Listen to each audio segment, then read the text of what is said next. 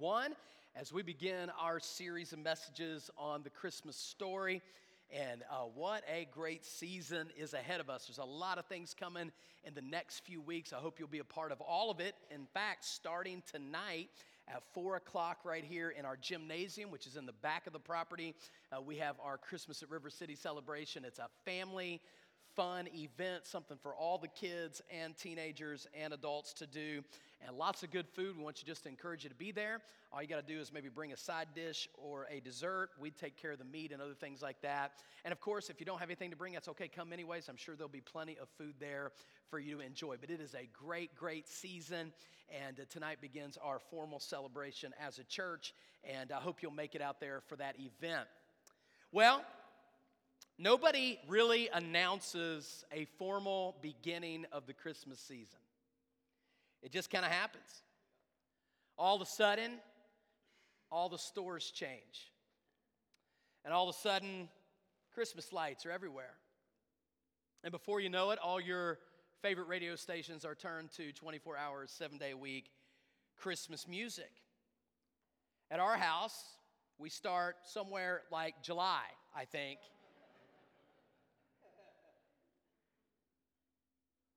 And interestingly enough, Christmas always is special and memorable to us for different reasons. It may be the lights, it may be the family gatherings, it may be the food, it may be the presents. And certainly, I think for most of us, we would say that we, at least in some measure, enjoy some of the songs. And there's all kinds of variety of songs. And there are sentimental songs that we all like. I love just the Christmas song. It's a great song. I'm dreaming of a white Christmas, which we just need to keep dreaming down here, okay? But we have enjoyed songs like that, or silly songs that our kids always like Jingle Bells.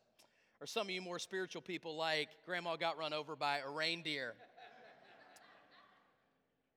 But then on a more serious note, there are songs, carols, that have united us as believers and have annually been sung as a reminder of how great our God really is. And what actually happened at Christmas is expressed to us in a variety of gospel songs, like Hark the Herald Angels Sing. Maybe one of the greatest songs ever written. Just listen to the words of the second stanza of Hark the Herald Angels Sing. Christ by highest heaven adored, Christ, the everlasting Lord. Late in time, behold him come, offspring of the virgin's womb. Veiled in flesh, the Godhead see. Hail the incarnate deity. Pleased with us in flesh to dwell, Jesus, our Emmanuel.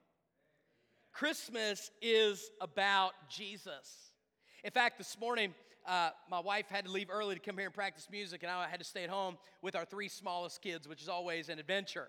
Now, we don't call it babysitting when you're a dad, okay? You cannot call what we do babysitting. It's called parenting, okay? And so there I was with our 3 little kids. I had about 45 minutes to spare, and I thought, hey, this is great. Great opportunity to turn on, a Disney Christmas special, okay? And so I turned on this Disney Christmas special, which was a sing-along. And it was just various artists singing and with cartoons in the background. And about 2 songs in, I can't remember what the lyric was or what the person said. Ashley turned to look at me, and she had this really disgusted look on her face, which if you know Ashley, that's actually her kind of standard face, okay? She looked at me completely disgusted and said, Dad, that's not what Christmas is about. It's about Jesus. And I said, yeah, that's exactly right. And it is about Jesus, and it's very easy for us to let that be eclipsed by commercialism, by parties, by celebrations, by radio, by all kinds of means. But let's not forget that what we are actually celebrating is the birth of the Son of God, and that it has been expressed to us in songs throughout the ages that have really captured what it actually means. In fact, in the Bible, at the first Christmas, which is recorded in Luke and in Matthew, there are at least 3 songs that are sung in those text accounts. They're actually the original Christmas carols, if you will. And today we're going to look at one of those, probably the most famous of all of them. It's the Christmas carol sung by Mary, the mother of Jesus. It is sometimes called the Magnificat by some, which is a Latin phrase which means magnify. And the reason we get that is from the verse that I'm going to read for you in verse number 46 of Luke's Gospel, chapter number 1. It says, "And Mary said, My soul magnifies the Lord, and my spirit has rejoiced in God my Savior.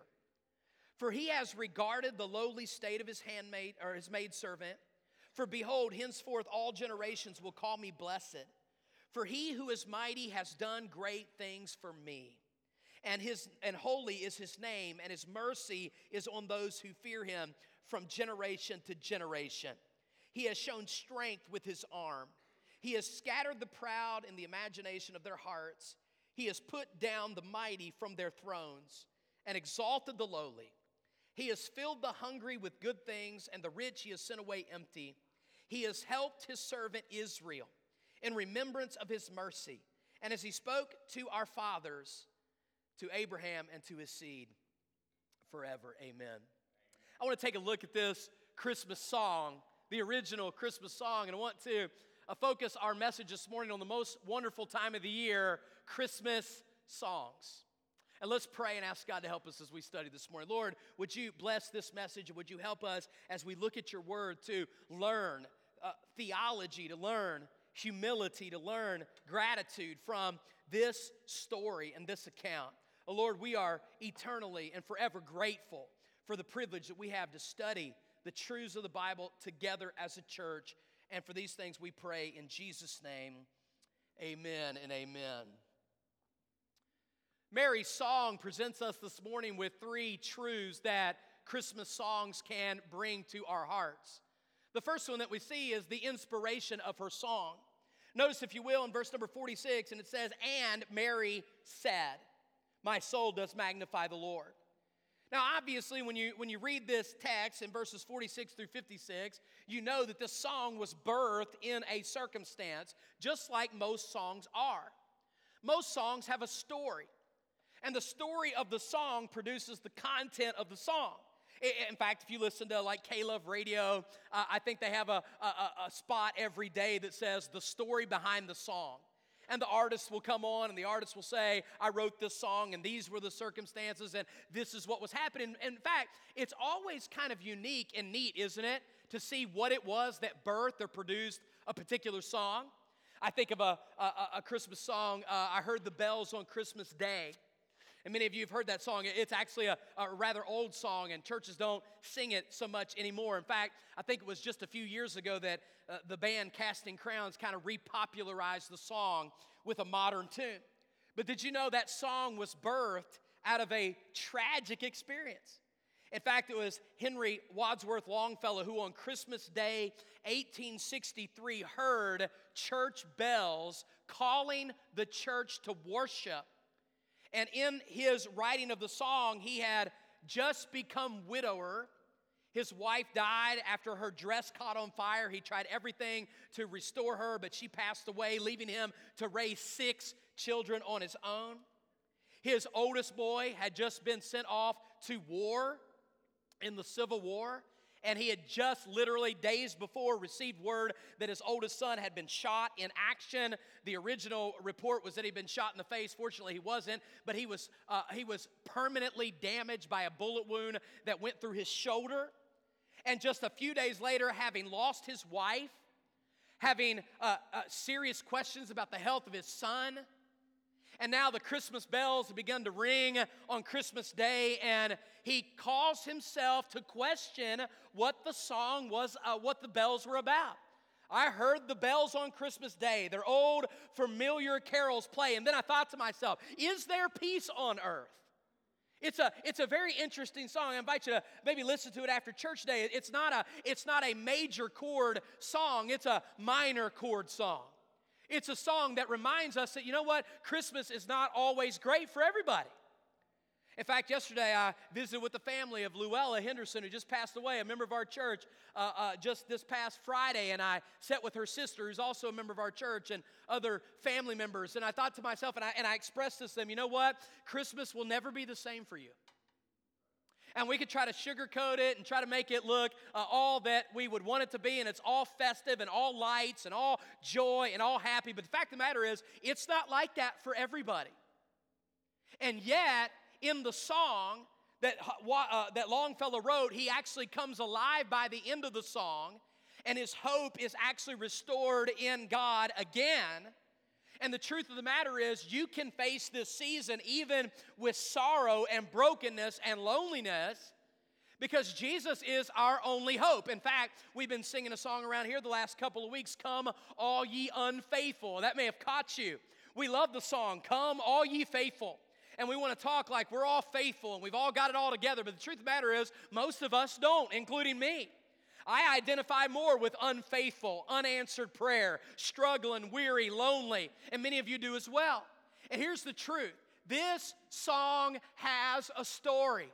And what is the story that Mary is singing about? Simply put, she received a heavenly visit from an angel and a confirming visit by her relative Elizabeth, both proclaiming to her that she was going to be the mother of the Messiah. Now think about this. Mary, who very clearly in Matthew chapter number 1 has never been with her husband Joseph. They've never consummated a marriage. They've never been intimate together. She is approximately 15 years old. Imagine being 15 years old, you are pregnant, you are overwhelmed by the reality that you have been anointed and appointed by God to carry the Son of God into this world and give birth to Him. It would have been scary, it would have been frightening, but that's what she's singing about. She's singing not only personally about the fact that the one that she was going to give birth to was going to be the very one that was going to rescue her. But she didn't just sing about her individual rescue, she sings about the rescue of Israel also. Hey folks, she knew exactly what was told her. She knew who Jesus was. And I love the song, "Mary, Did You Know?" But I got to tell you, she knew who this was. And you read this song that she sings in Luke chapter number 1, and there is no question. She knew what had happened. What had happened? God had fulfilled His promises. What had happened? God had sent a Savior. What had happened? Her lowly estate was rescued. What had happened? Israel and the nation were going to be forgiven and redeemed by grace through the Son of God. And friend, I want to tell you this. You can sing whatever songs you want to sing this holiday season, but can I encourage you that the greatest song we can all sing, something we can all agree on today, is that Christ was born and our Savior has come, and we've got reason to sing this Christmas season, don't we? The inspiration of her song. Let me quickly show you, secondly, the humiliation of her song. The humiliation of her song. Notice what it says in verse 48. He has regarded the lowly state of His maid servant. Guys, this is an unlikely story with an unlikely servant. In the story of Christmas, there is the intermingling of the natural and the supernatural. There is the very ordinary and the very extraordinary. A woman is going to have a baby. Well, that's ordinary. That's natural. The baby is going to be conceived by the Holy Spirit Himself. Now that is extraordinary and supernatural. Folks, what is being taught in Matthew chapter number 1 and Luke chapter number 1 is nothing other than the absolute clear-cut doctrine of the virgin birth of Jesus Christ. What is significant about Christmas? It's not just that another baby was born, it is the Son of God was born. And it's not just that He was born, listen very carefully, it was how He was born. Now church, you cannot quickly move past the reality of how Jesus was born. It is significant. The virgin birth of Jesus Christ is a non-negotiable, fundamental tenet and doctrine of Christianity. In fact, I believe it's stuck, come on, I believe it's stuck at the beginning of the Christmas story to simply say to everyone who would peek in, hey, listen, here's something supernatural that you need to believe on the front end. And if you can't believe this, there's really no reason for you to go any further and look down the road anymore. Folks, you say, I just can't believe that. This is crazy. Are you telling me that Jesus was born in the womb or from the womb of a woman who was a virgin and never been with a man? Answer, yes, I believe that. You say, why do you believe that? I believe it for several reasons. Number one, I believe it because that's exactly what God said would happen. In Isaiah chapter 7 and verse 14, it says, and a virgin shall conceive and be with child, and she will bring forth a son. Isaiah 7:14. I believe in it, secondly, because it highlights the supernatural. Friend, I'm just here to tell you, if you can't believe the virgin birth, there's going to be a lot about the Bible you're going to have a hard time believing. You're going to have a hard time believing that Jesus healed the sick, raised the dead. You're going to have a hard time believing that once they crucified him on the cross, 3 days later, he kicked the ends of a grave out and walked out on his own 2 feet alive forevermore. You're going to have a hard time believing that God can supernaturally resurrect you from the grave by you putting your faith in him and him alone and completely transforming your destination from lost to saved, from hell to heaven. But all of it is supernatural. Why do we need to believe in the virgin birth? Because we affirm the supernatural. We affirm that God is a God of miracles. But thirdly, let me hasten to say this. We believe in the virgin birth because it reinforces the reality that salvation is not a work of the flesh. Honestly, childbirth is the natural production of married people coming together and having children. It's natural. It's the work of people. It is a miracle, of course. We know that every good and perfect gift is from above. And we know that God is the one that orchestrates that miracle. But in the truest sense of the word, it is people coming together. And I think there's just a little exclamation point in the virgin birth that says, this salvation is not going to come the normal way that people think it's going to come. It is going to come supernaturally.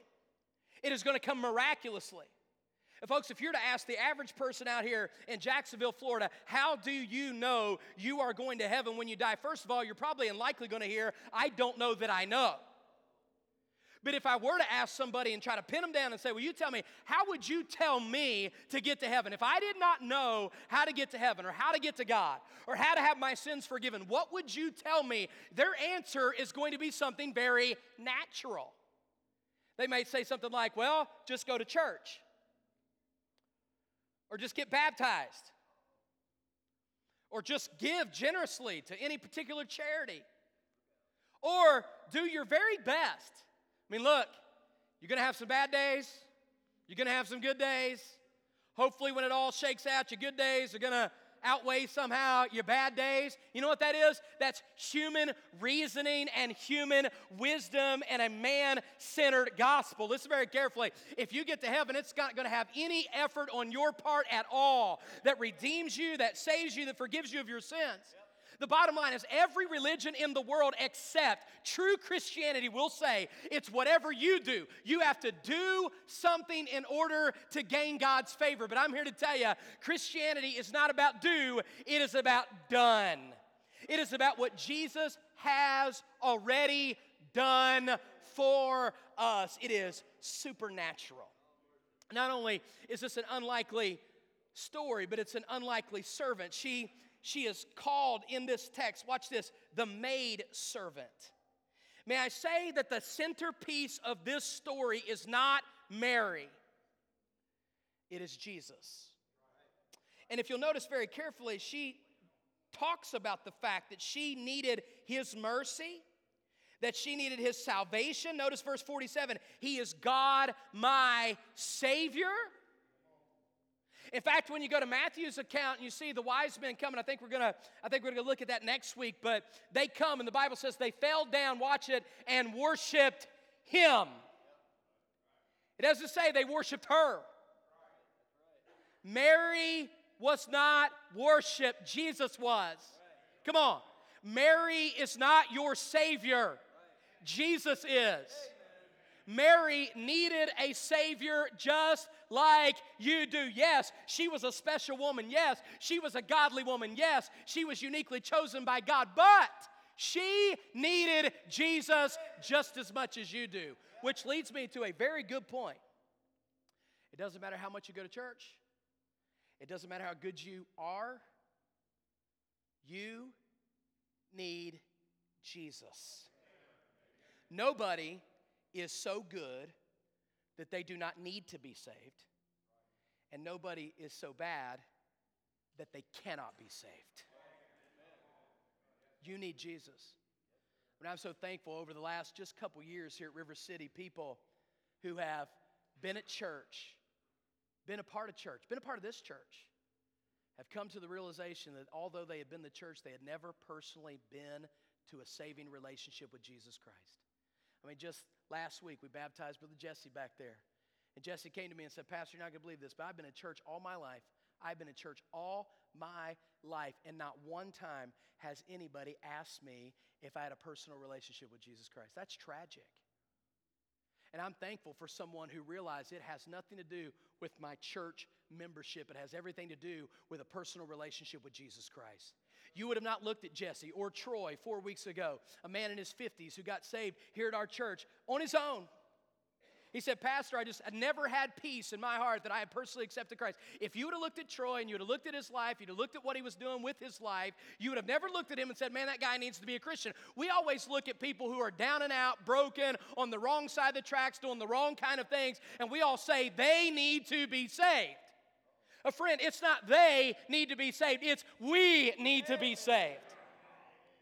And the unlikely story is how Jesus came. The unlikely servant is who he chose to come to and through in order to bring us salvation. I got to tell you, if there is ever an unlikely candidate for salvation, you're looking at him.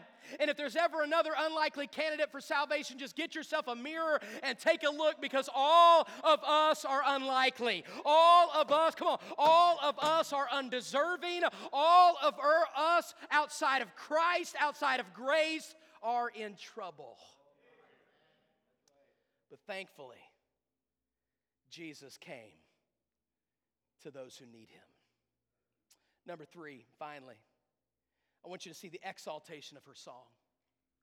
You see, the inspiration of her song was the news that she got. The humiliation of her song was that she realized this was an unlikely story and she was an unlikely person, just like the rest of us. And thirdly, we see the exaltation of her song, and really the bulk of this song is about exalting the person of God. Do you realize in these 9 verses, there are 20 references to God in these 9 verses? 20. That means about 2 per verse is a reference of God. And I want to tell you, the best song you could ever sing is a song about God. She says, he's my Savior. She says, he is mighty. He scatters the proud. He brings down rulers. He sends away the rich. You can read it all there. It's in the text. Here's a woman who is understanding. This is who God is. A.W. Tozer said, the greatest thing about you is the most important thing about you is what you think about when you think about God. Nothing could be more important to your life right now than what you know about God. What you know about God affects everything. What you believe about God. Think about the story of the 10 talents that we looked at just a few weeks ago at church. One guy got 5 talents, one guy got 3, one guy got 1. And the one guy that had 5, he turned around and made 5 more and had 10. The guy that had 3 doubled his and had 6. The guy that had 1 took his talents and he buried them in the earth and he covered them up and he hid them. The 2 guys that multiplied their talents, the Lord came back and said, well done, thou good and faithful servant. Then the Lord came to the guy that buried his talents and he said, what did you do? What did you do? Why did you bury your talent? You know what the guy said back to him? I knew you were an austere man. I knew that you were harsh. I knew that you were difficult. I knew that you would basically punish me. So I just went and dug and hid it in the earth. His actions were based upon his lack of knowledge of God. In fact, if that's who you think God is, you'll have a hard time trusting him, loving him, following him, giving to him, sacrificing him. But if you believe that God is who he is, if you believe that He is the King of Kings, as we've sung about today, and the Lord of Lords, if you believe that He is fundamentally good and great and mighty and holy and righteous and just, if you believe that He is fundamentally kind and gracious and merciful, if you believe that He is benevolent and gracious to those who do not deserve it, you are going to gladly serve Him, worship Him, follow Him, because you're going to know who He is. So she exalts who He is. And then secondly and finally, she exalts what He has done. Notice in verse 48, for He has regarded the lowly state of His handmaid, His maidservant. Behold, henceforth all generations will call me blessed. Watch this. For He who is mighty has done great things for me. Boy, it might not be a bad idea for you to mark that one in your Bible. Just personalize it for a second. He who is mighty has done great things for me. Boy, is there not one other person out here today that can agree with what Mary just said there?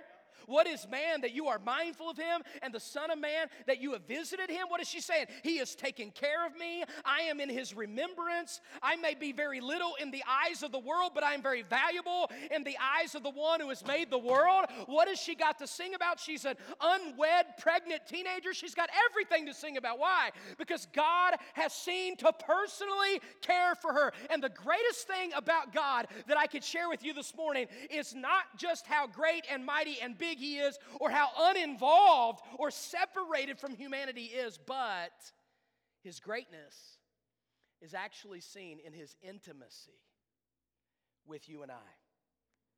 Listen to Alistair Begg as he describes this. We tend to think of greatness in terms of isolation. The more money you get, the longer you can make your driveway, the more secure your neighborhood. You can get security fences. If you're really wealthy, you can get security guards. The more status you acquire, the more you can remove yourself from the great ordinary mass of humanity. If people want to get to somebody who's great, they've got to go through official channels. They've got to call the right person. They've got to send the right email. They've got to get on a waiting list. But that's not God.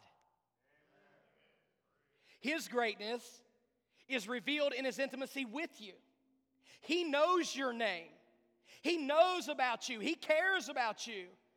Your responsibilities, the responsibilities of your life weigh heavy upon Him. He knows about the disappointments that gnaw at you and the concerns that keep you awake at night. He knows about your hopes and aspirations and moments that make your heart sing. He knows it all, and He cares about it very deeply.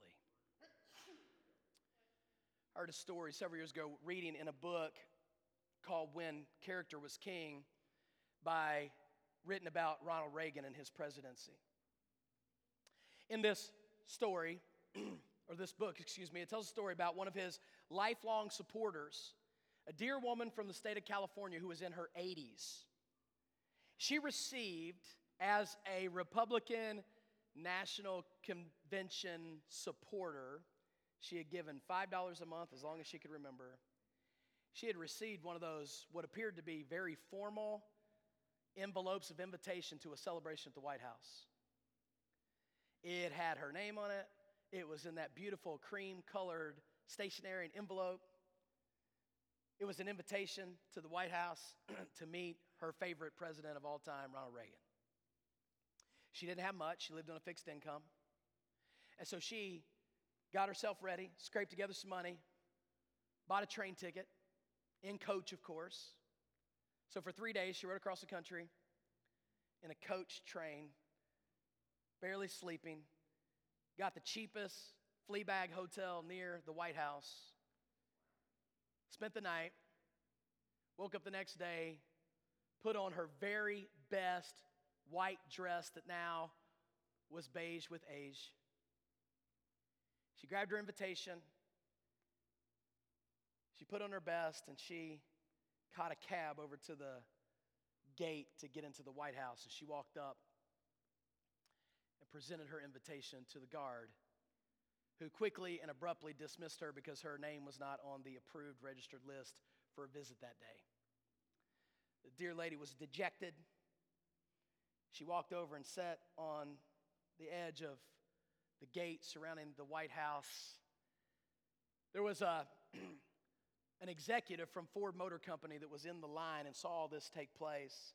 And he had a connection with one of the insiders, and he heard everything, he saw everything, and he thought to himself, this poor lady's never going to see the president, but maybe I can get someone in there to get her on some kind of tour where she can at least see the facilities and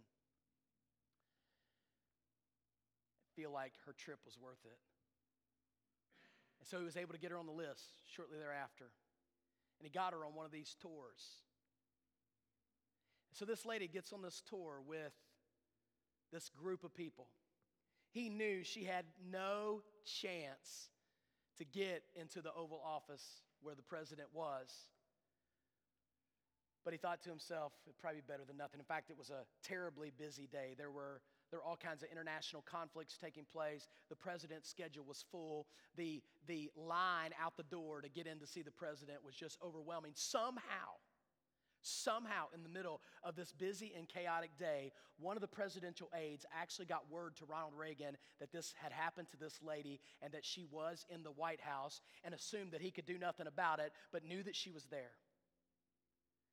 And in the middle of this busy and hectic day, this tour group was actually in the West Wing, walking through, when all of a sudden military leaders and international conflict resolution people were busting out of the doors of the Oval Office, and they walked out, and they're leaving. Another group's getting ready to come in, and there is the tour group outside. And inside the Oval Office, they could actually get a peek at Ronald Reagan. He was in there. And Ronald Reagan looked up, and he saw the woman perfectly fitting the description that he had been told was in the White House, and he called out to her. In the middle of all of these presidential rulers, he called out to her by name, and he invited her in. He had them shut the doors behind her, and for the next 45 minutes, while the world was burning, President Reagan sat down and talked to this precious lady like she was his long-lost best friend.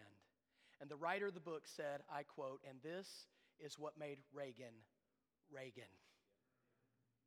There was no reason for her to be accepted into the White House. There was no reason for her to be in the Oval Office. Come on. There was no reason for her to be treated like she was treated other than the goodness and the actual greatness of the president. And friend, I don't know about you, but I see myself in that old lady. I see myself kind of sitting outside of the White House, so to speak, dejected, not fit, not dressed right, uninvited.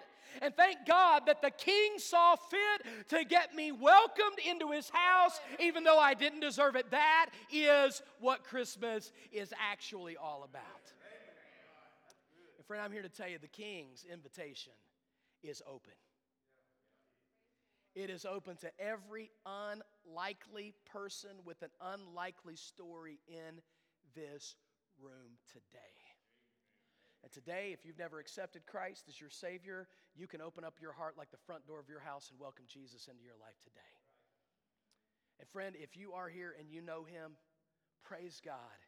You have a song to sing. Let's bow our heads for prayer if we could.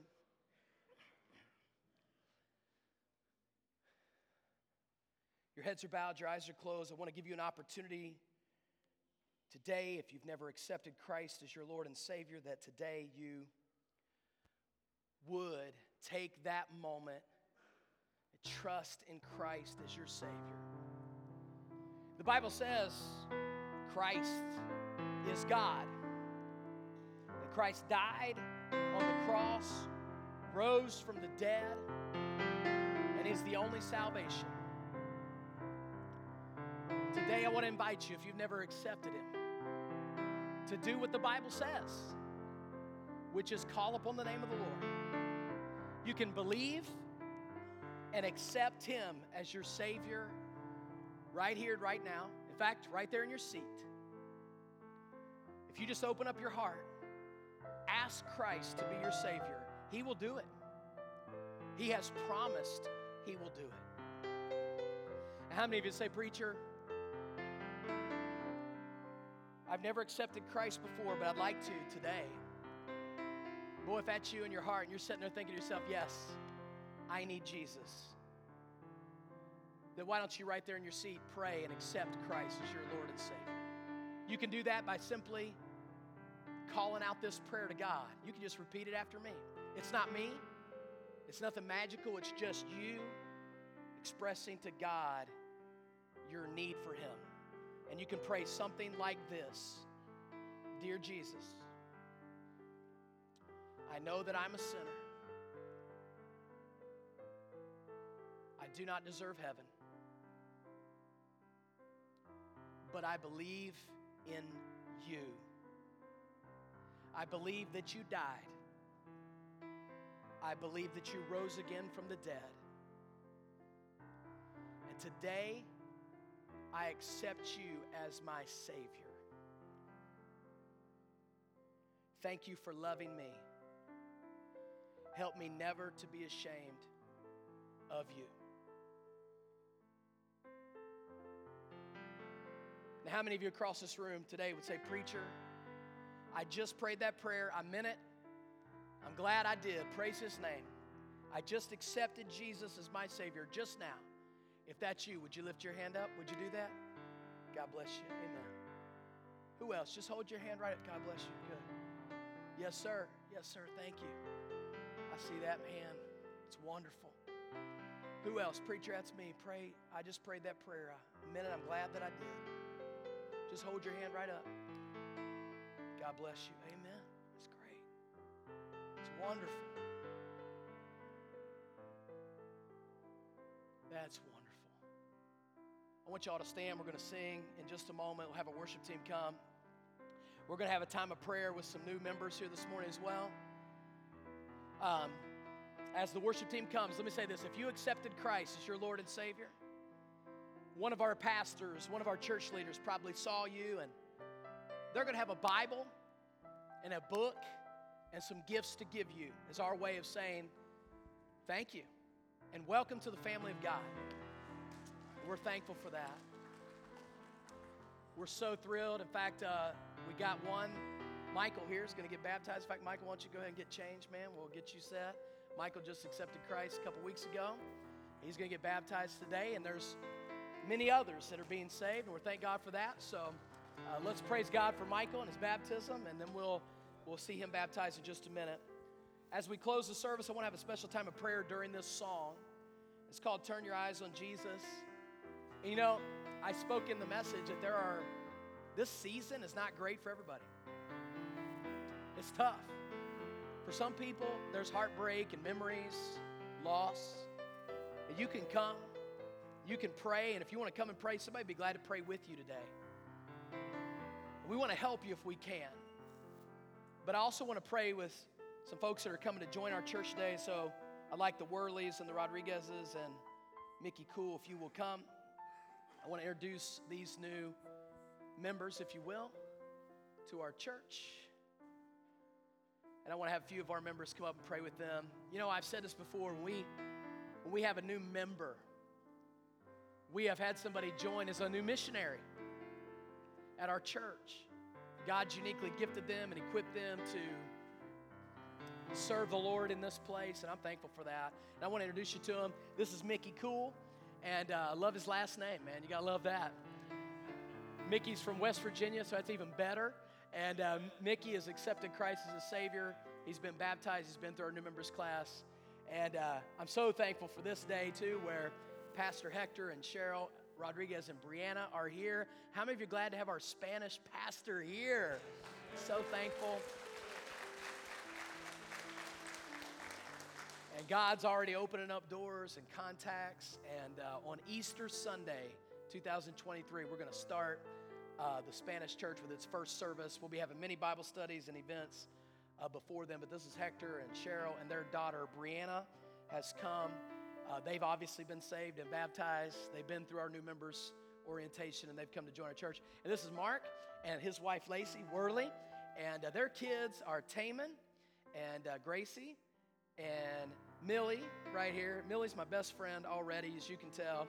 and this is Brooklyn, and they just moved here from Texas. And I've told you guys this story before. It's a great story. God put it on their heart as they saw us planting churches to literally move their family from the only church in town they've ever lived in to come to Jacksonville to be a part of our church. That's a blessing. Amen. You're gonna love these people. They're awesome. I'm so glad to have you all here. And I need a motion to receive them into membership. Made, seconded. All in favor say amen. Man, I'm excited. This is great. People saved, people baptized, people joining our church. Let's just keep going, okay? So here's what we're going to do. We're going to have the worship team come and sing. I want to invite some of you to come. I want some just come. Say a quick word of prayer with these folks. Welcome them to church.